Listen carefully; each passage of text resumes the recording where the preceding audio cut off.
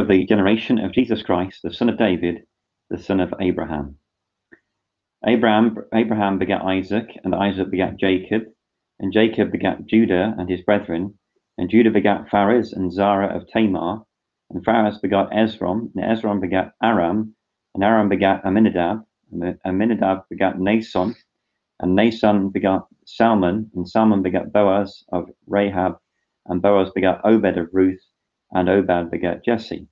And Jesse begat David the king, and David the king begat Solomon of her that had been the wife of Uriah. And Solomon begat Rehoboam, and Rehoboam begat Abiah, and Abiah begat Asa, and Asa begat Joshaphat, and Joshaphat begat Joram, and Joram begat Uzziah, and Uzziah begat Jotham, and Jotham begat Achaz, and Achaz begat Ezekias, and Ezekias begat Manasseh, and Manasseh begat Amon, and Amon begat Josias. And Josias begat Jeconias and his brethren about the time they were carried away to Babylon. And after they were brought to Babylon, Jeconias begat Salatiel, and Salatiel begat Zerubbabel, and Zerubbabel begat Abiud, and Abiud begat Eliakim, and Eliakim begat Azor, and Azor begat Sadok, and Sadok begat Achim, and Achim begat Eliud, and Eliud begat Eleazar, and Eleazar begat Matan, and Matan begat Jacob, and Jacob begat Joseph, the husband of Mary, of whom was born Jesus, who is called Christ.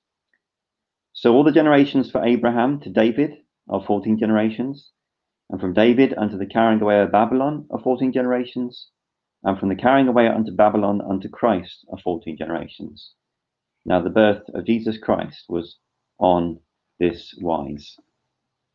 And we just look to God to bless us as we consider the genealogies of the Lord Jesus this evening. So thus far in our study, we have thought about the genealogies of the patriarchs, and we went back to Genesis in order to see that. Then last week, we took a very brief tour through the patriarchs of the kings. And all along the way, we've been observing lessons about God and his grace, lessons about God also in his judgment.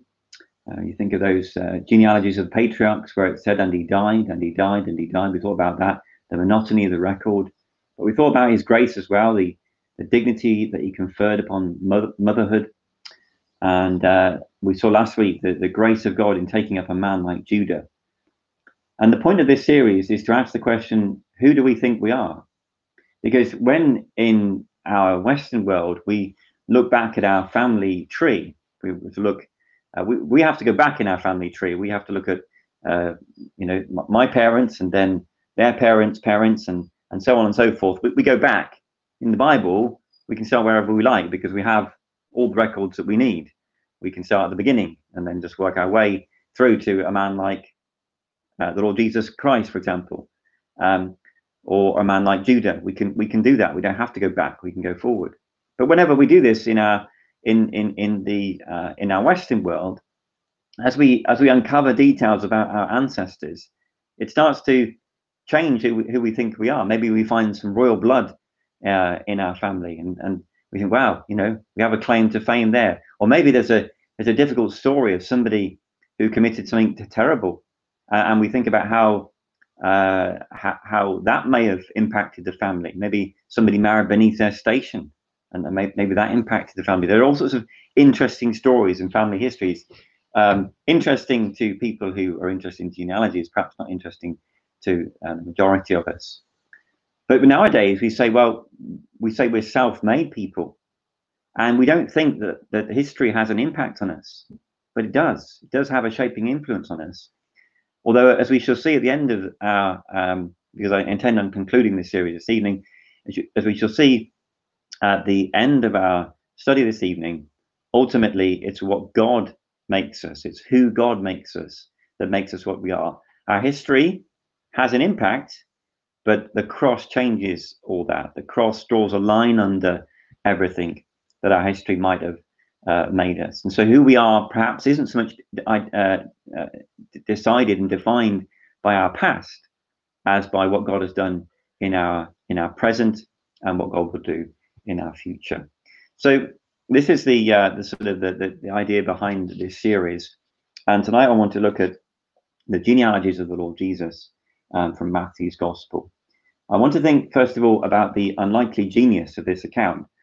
There are some very peculiar things in Matthew's record here, these names. And it's either reckless, a reckless author that doesn't know his stuff, or it's genius.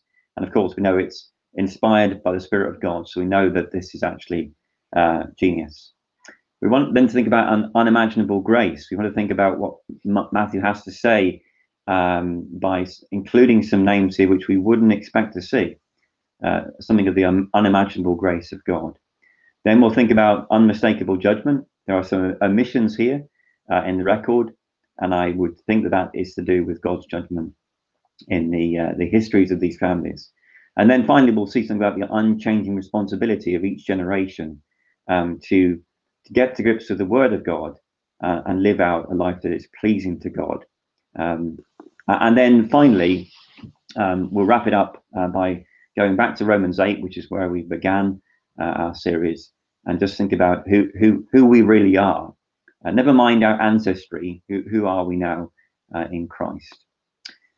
Before we start by thinking about the unlikely genius of this account, I just want to make a few comments about the genealogies of the Lord Jesus in general, because there are 4 Gospels, Matthew, Mark, Luke, and John, and they all have something to say about the genealogy of the Lord Jesus, if I can put it like that. If we were to go to John's Gospel, he starts like this: in the beginning was the Word, and the Word was with God, and the Word was God. So John traces the Lord Jesus' genealogy, if you like, back, even before Genesis, back into eternity as the one who is God. And then he says in verse 14, came and tabernacled, came and dwelt amongst us. Isn't that wonderful that the Lord Jesus' history, if I can use these time-bound terms to describe God, goes back into eternity. And that's what John's interested in telling us, that he's the Son of God, and as such, his history has no beginning. Really, it goes back into eternity. Now, when we come to Mark's Gospel, he actually makes no record of the Lord Jesus's beginning at all. He begins this way. He says, the beginning of the Gospel of Jesus Christ, the Son of God. That's how he begins his Gospel. He doesn't begin by talking about the Lord Jesus' beginning at all. And the normal line on this, of course, because we often say that Mark is the Gospel of the servant, is that, well, a servant has no records associated with their history. They have no rights, they have no ancestry, and that would be a fair point to make. But Mark doesn't start like that. If you recall from our series on Mark, one of the things that I labored, and I hope I didn't labor it too much, but I labored the fact that Mark says the beginning of the gospel of Jesus Christ, the Son of God. Well, what is Mark saying then in not giving us a beginning? Well, it's a little bit like John's gospel. The first thing that he has to say about the Lord Jesus and his relationship to anyone else are the words of God himself, who at his baptism said, "Thou art my beloved Son, in whom I am well pleased." We have nothing about what Mary or Joseph said, Mary in particular, Joseph obviously his sort of guardian father. But we do have something about what the Son of God's Father said, "Thou art my beloved Son, in whom I am well pleased." In fact, it's interesting because the first mention of the Lord Jesus' family in Mark's Gospel, he says this: "Who is my mother?" This is the first mention of his family. He says, "Who is my mother or my brethren?" Well, surely he knew who his mother was, his earthly mother, his mother Mary. But then he goes on to say, "Whoever shall do the will of God, whoever shall do the will of God, the same is my, I think it's my brother and my sister and my mother." That's interesting, isn't it? That's his first mention of family. He ties it back to the fact that whoever's doing the will of God, those are the people who are in my family. And he doesn't mean that obviously in earthly terms, but it's a spiritual lesson that as the Son of God, blood relations are not important. Neither should they be in the experience that we have as believers. The attachment that we have to the Lord Jesus and those that do the will of God is far more important. That's John, and that's Mark. Luke traces the Lord Jesus' genealogy back to Adam, but he waits until chapter 3 to do that. You remember the whole history of John the Baptist, that comes first. And what's interesting is that chapter 3, where the genealogy of the Lord Jesus is traced all the way back to Adam, proving that the Lord Jesus was truly man, is right up against chapter 4, where the Holy Spirit records the journey of the Lord Jesus into the wilderness, which proves to us, because he withstood the tempting of Satan, proves to us that the Lord Jesus is not just a true man, but he's a perfect man. And so how wonderful that is this evening, that the one who is in heaven is a man who fully understands what it means to be human, with all its confines and its troubles, yet without sin. Maybe that's the point that Luke is making in his gospel. But what Matthew does, we read it in verse 1, he traces the Lord Jesus' genealogy back to David. The book of the generation of Jesus Christ, the son of David, the son of Abraham. Now, before he gets into the names, he traces the Lord Jesus back to David. I don't know whether you read the blog post that Steve wrote. It's worth reading that in order to understand the context in which Matthew is writing here. Steve made the point in that blog post that a large proportion of the Old Testament is occupied with the character of David, the historical record, massively, overwhelmingly occupied with David, or the ancestors of David. Last week we looked at the Chronicles. It's all about David's family, David's line. The Psalms, many of those were written by David. And so the poetic history of the nation goes back to David. And in a sense, the whole of the Old Testament is leading up to David and then coming away from David.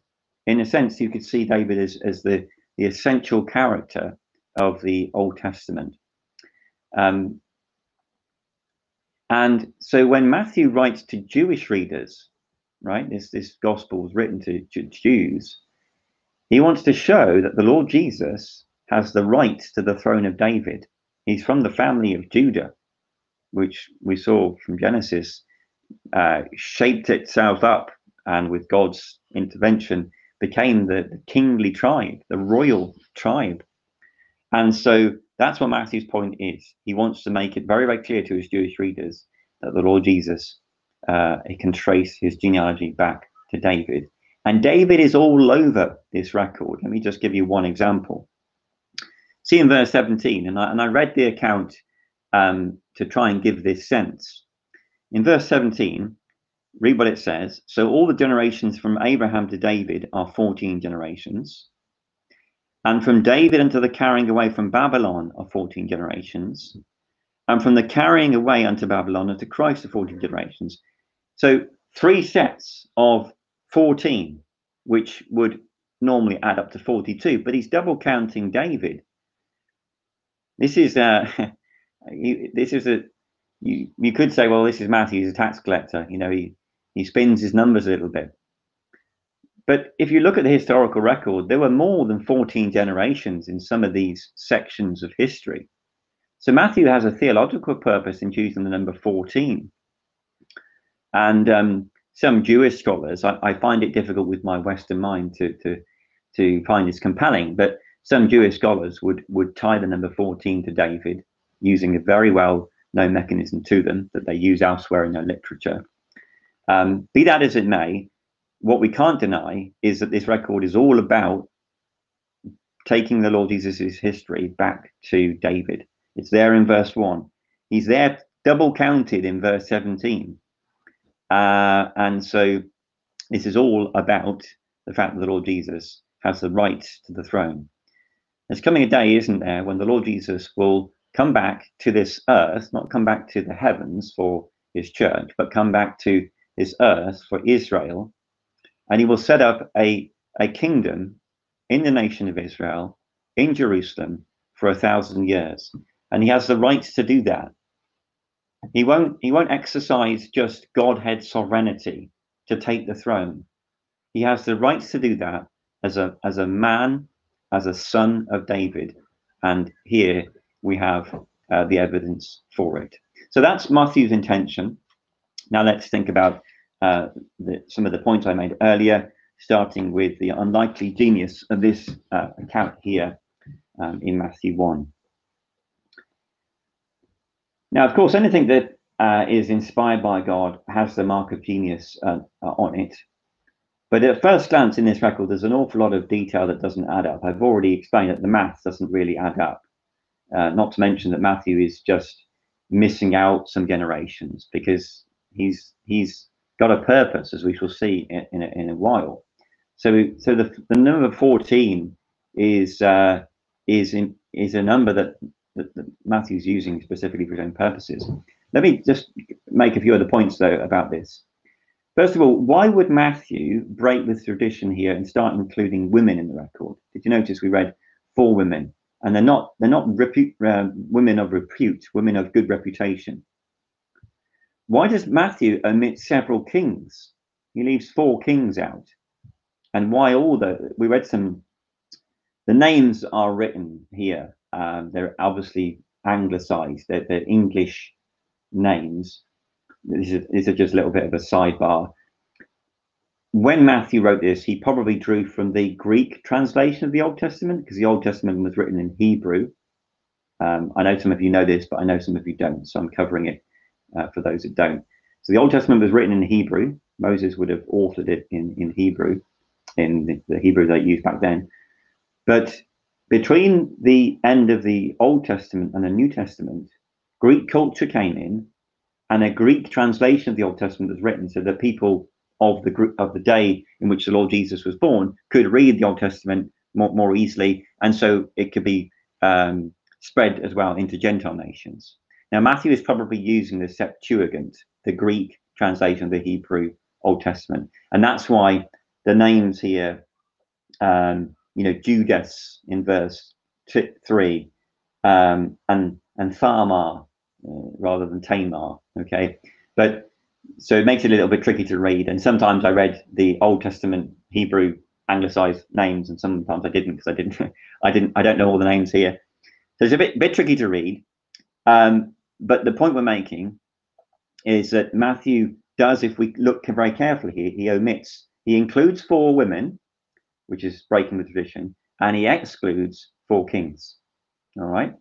Now this isn't looking very good, is it? This isn't looking like a very good historical record, Matthew. This looks like the work of a reckless author.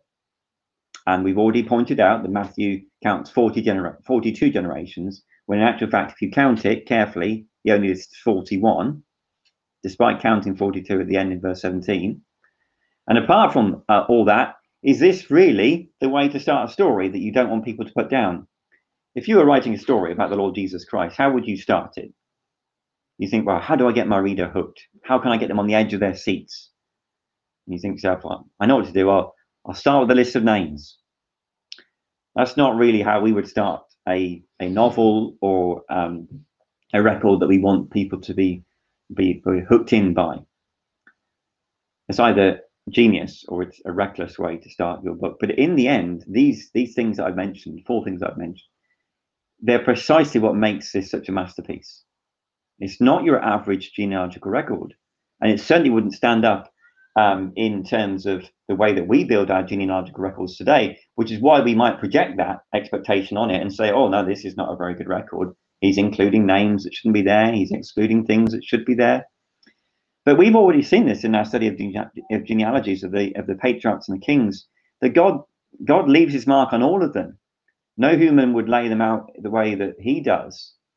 There's a definite sense with them that they are historical, but actually there's a bigger purpose with them that actually makes them more thrilling to dig into from as at least that's the way I see it.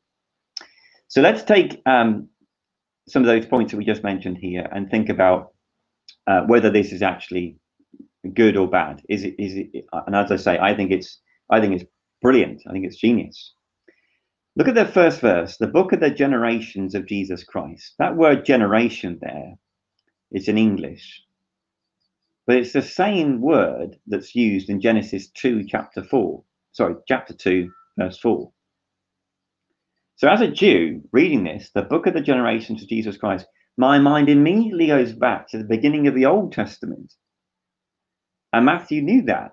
So this is a clear nod here from Matthew to the beginning of the Old Testament. That's the way the Old Testament began. It began with God, I know, but by the time you get to chapter 2, verse 4, where the stories, the genealogies of Adam are spoken about, it's the same word. And that wouldn't be lost on the Jew. It's lost on us, possibly, but it wouldn't be lost on the Jew. Now, that's genius, right? To start a book which, by God's providence, becomes the first book of the New Testament with that kind of phrase.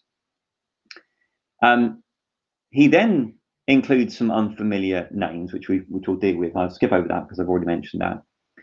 And then we need to understand that this actually is a familiar way to start a book. We've already seen this, that in Chronicles, although that wouldn't be an appealing thing to our Western minds, you can start out with a list of names. You're allowed to do that. That's the way the chronicler starts the book of Chronicles.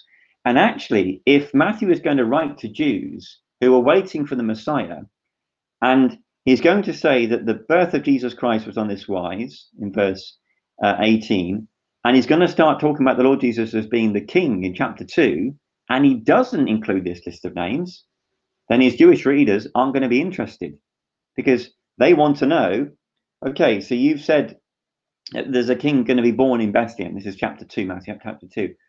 What about his ancestry?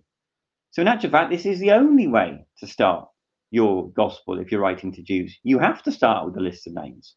And so although perhaps to our minds this is probably a foolish way of starting your account of the life of the Lord Jesus, this is the only way if you're a Jew. You have to prove that he is the king by reason of his family history. So that's the unlikely genius of this account. Of course, this cements this record of the Lord Jesus. It cements it in history. Look at verse 17. So all the generations from Abraham to David are 14, and from David unto the carrying away from Babylon. What does that remind you of? It reminds you of what we read last week in Chronicles, where the chronicler does the same thing. I think it was chapter 9, was it? He goes back. He says that's all the family history leading up to the exile of the kings from Israel into Babylon.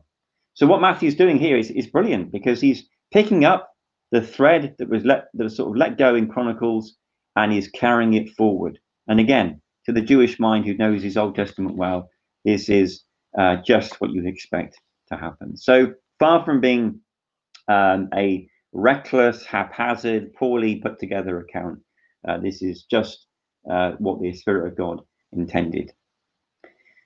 Now let's think about the unimaginable grace which is conveyed in this passage.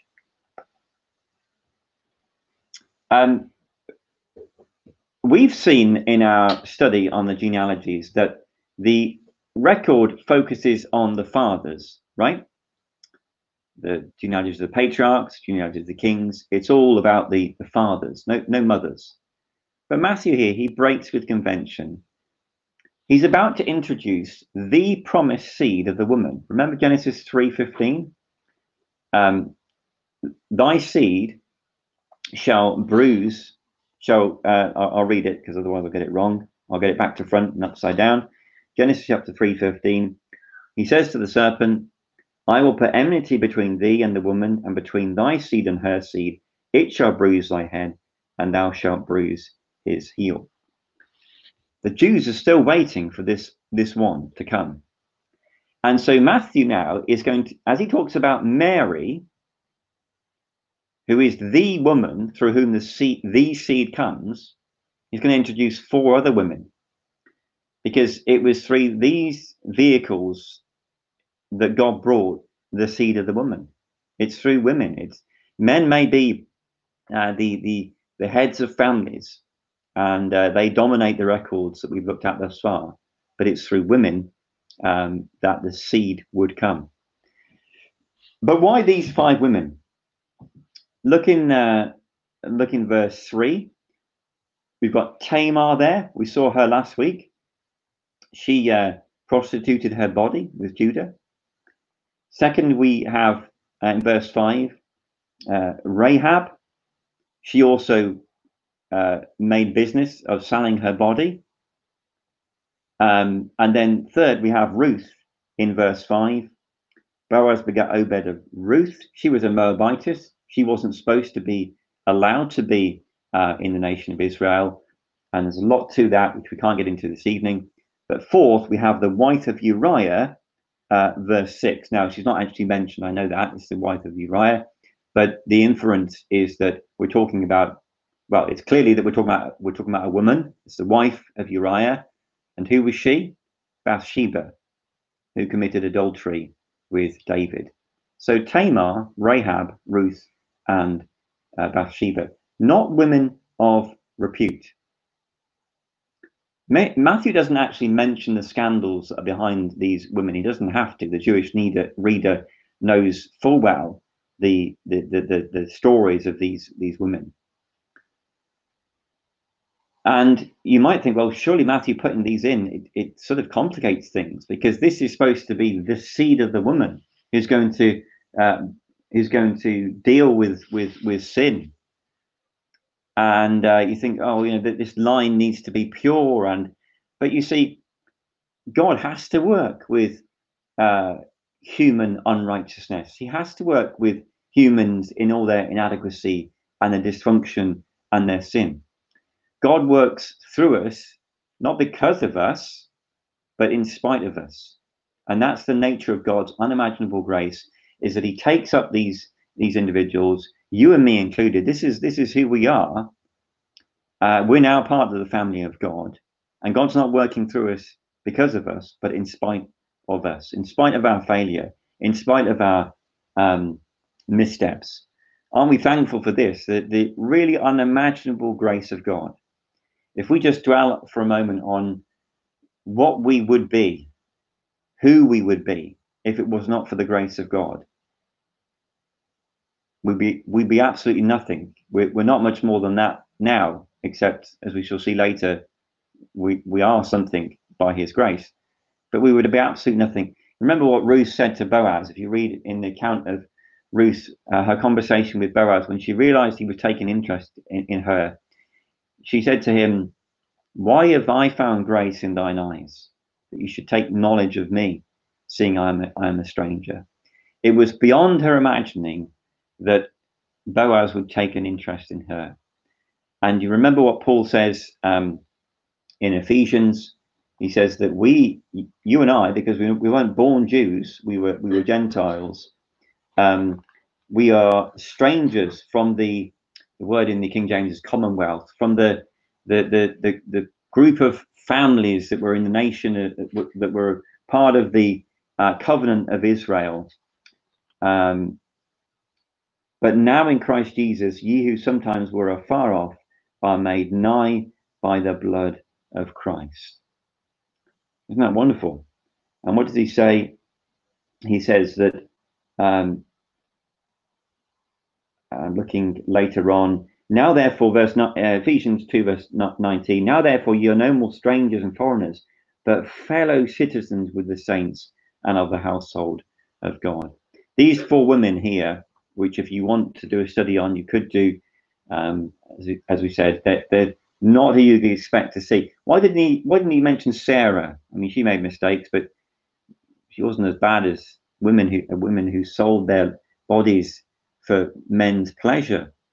Why didn't he include Rachel, Rebecca? Weren't they more deserving to be included in this record? They're not the women that he mentions. He mentions 4 women of no repute to make the point that God is gracious and he has worked with what he has had to work with. And he's not worked with he's worked with wonderful women for sure, but he's not worked with flawless women and flawless men. He's had to work with flawed women and men in order to bring the Son of David into the world. So that's unimaginable grace. But now we think about unmistakable judgment. One of the unexpected things we find in Matthew's genealogy is that he omits 4 men. Now, pay attention, because this is tricky. And if you don't get it, it's okay. If you just take away the fact that there's 4 men missing. But I know that some of you are sitting there thinking, really, Lloyd, are there 4 men missing? Has Matthew really left 4 men out? And so for those of you that are interested in the details, stay with me. Remember, there are 3 sets of names here, which Matthew refers to in verse 17. From Abraham to David, from David to Babylon, from Babylon to unto Christ. Yeah, 3 sections. In the first set of names, there are no omissions. In the from verse 2 to 6. In the second set of names, from verses 7 to 11, there are 4 omissions. In verse 8, Asa begat Josaphat. You'll need to look at your Bible because you can't get your head around this if you don't. Asa begat Josaphat. Josaphat begat Joram. And Joram begat Uzziah. In my margin, it tells me what I should know already, which is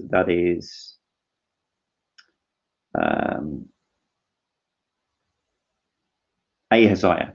Okay, so in verse 8, after Joram, if you look at the actual genealogical records, we would expect to read Ahaziah, Joash, and Amaziah, and then Uzziah.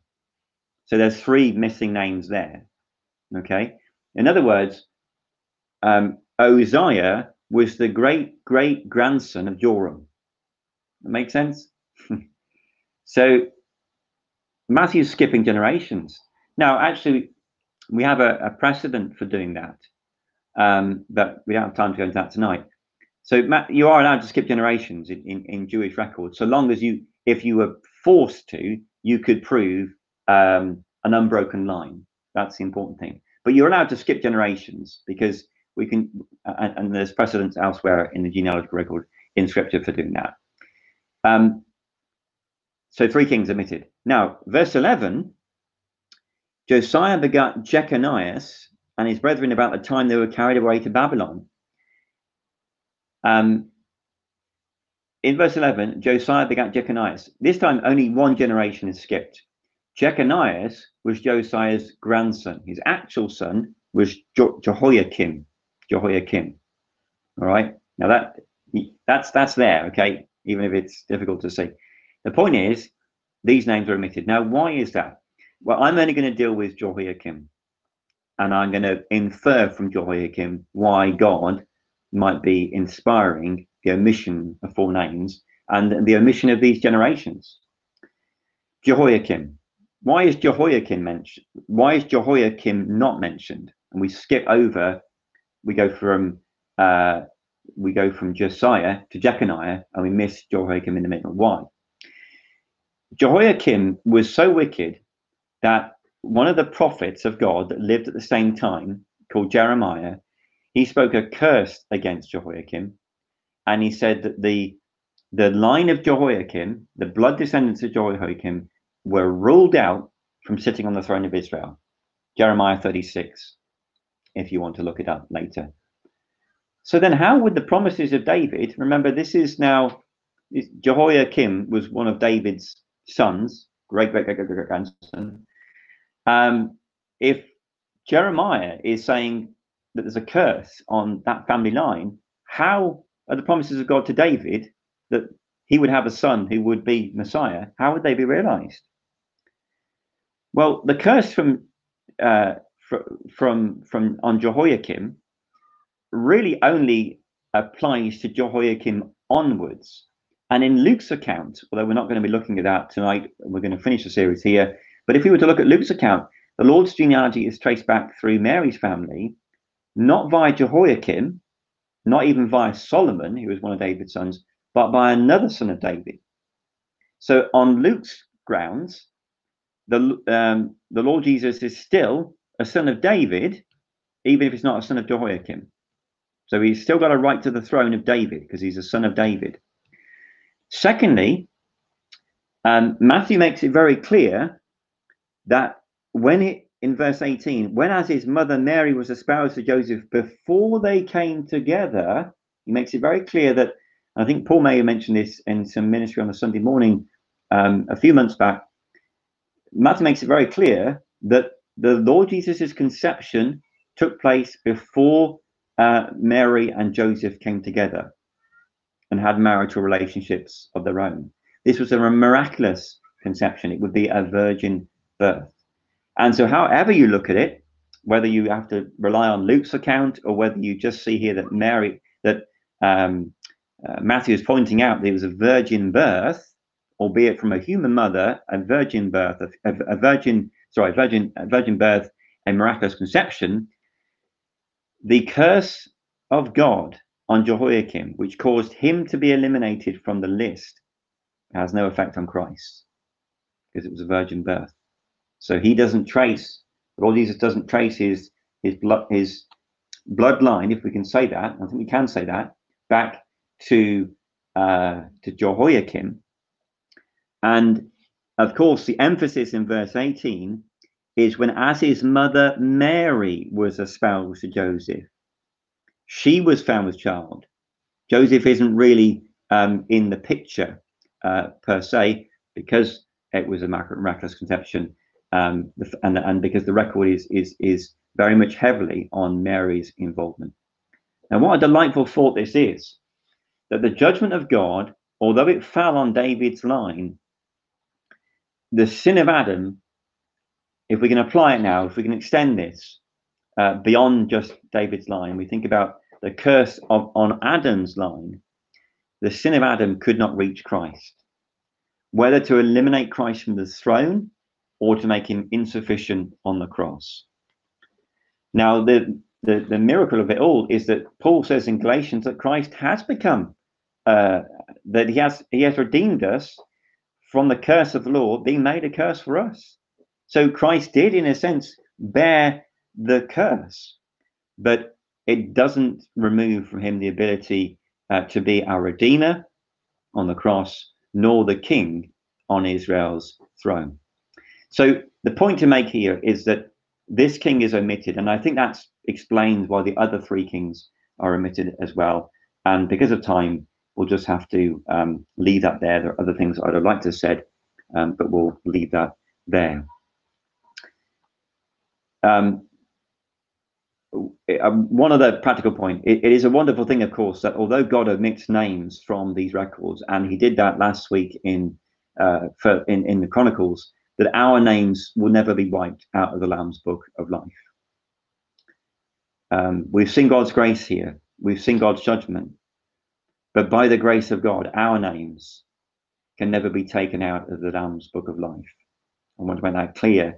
Although God takes the liberty of doing that sometimes, and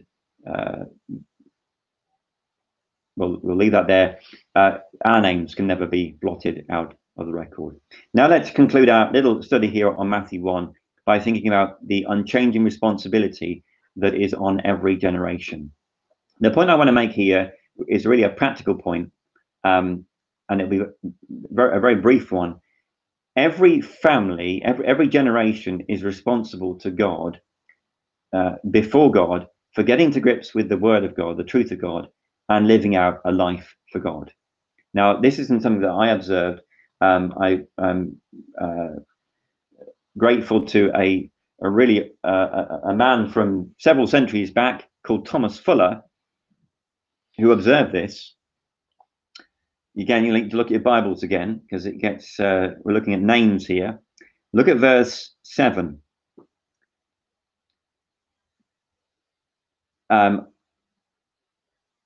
Verse 7, Rehoboam, which is Rehoboam in the Old Testament, begat Abiah. Now, Rehoboam was a bad father.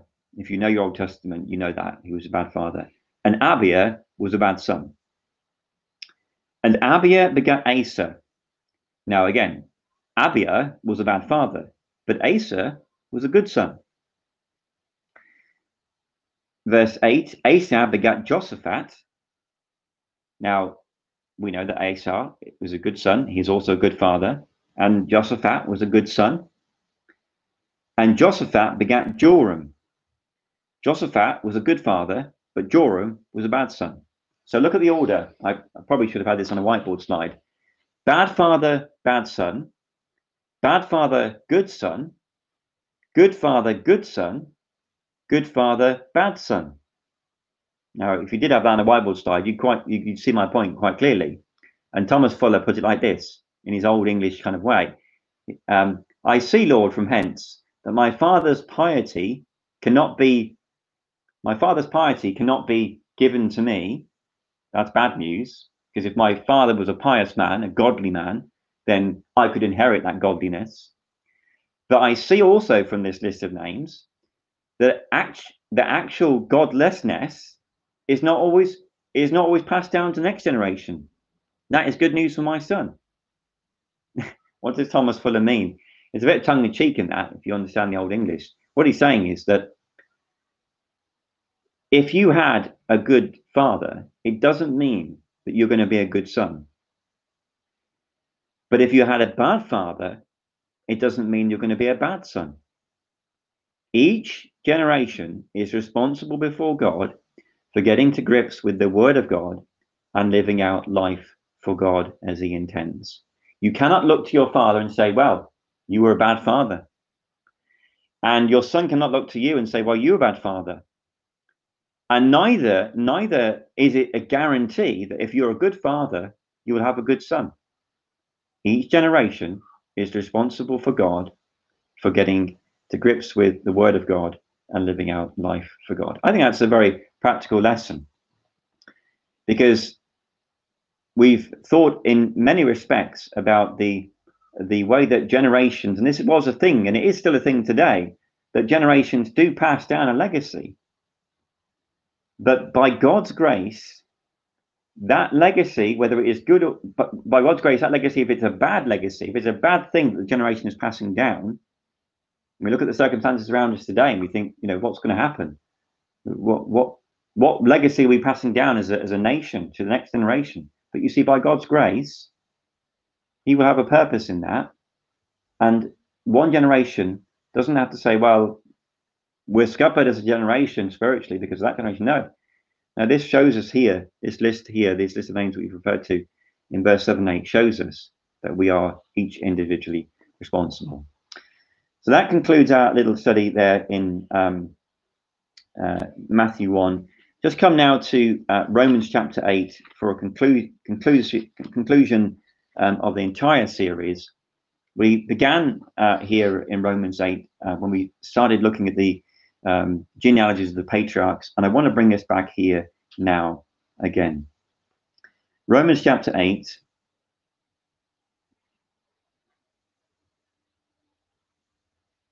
And verse 28. And we know that all things work together for good to them that love God, to them who are the called according to His purpose. For whom He did foreknow, He also did predestinate to be conformed to the image of His Son, that He might be the firstborn among many brethren. Paul, at this point in the book of Romans, has already started to answer the question of who we are as the people of God. In Romans chapter 1, he says that we are saints, which means we are set apart for something special. We are set apart for God's purposes. And so, irrespective of everything that we've looked at in this series, and I think there are practical lessons that we've drawn out, in a sense, the cross draws a line under everything. It draws a line under our past, whether it's good or bad, and we are now set on a course to be something extremely special for God. Who do we think we are? If we don't have the view that God has of us, we will fall far short of His intentions for us as God's people. Whether that is to think less of ourselves than God thinks, because of what he's done in us by grace, or whether that is to think more of ourselves than what God thinks. The flesh wants us to think that who we are is something that is scarred, fallen, flawed, or the other extreme, wonderful, just we got all the tricks of the trade, and we're some sort of heroic person. The flesh will always cause us to think we are one or the other extreme, either a wonderful person, irrespective of what God has done, or a terrible person, irrespective of what God can do. But what we read here in Romans is that because of of our sin, we're all on the same level. There is none that does good. We're all on the same level. We're all sinners, and we all need to put our faith and trust in the Lord Jesus. And when we do that, we become saints. Romans 6 tells us that we are people who should be living out our baptism. We should be living as if the old who we are, the old Adam in us, is gone. It's dead. That's who we are. Romans 7 points out that if we're struggling, might it be because we are either putting legal obligations on ourselves, the law, or we're trying to serve the flesh. And we'll always struggle if we wrestle between those two things. But by the Spirit of God, the indwelling Spirit of God, we can be who we should be. And so in a sense, we can just tear up the genealogical records.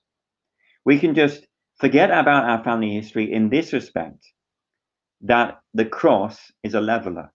It makes us all saved by grace. And what God's ultimate purpose for us, as we see here in Romans 8, is that we might be conformed to the image of his Son, and we might be conformed to the image of the Lord Jesus. This is why Paul goes on to say in Galatians chapter 1,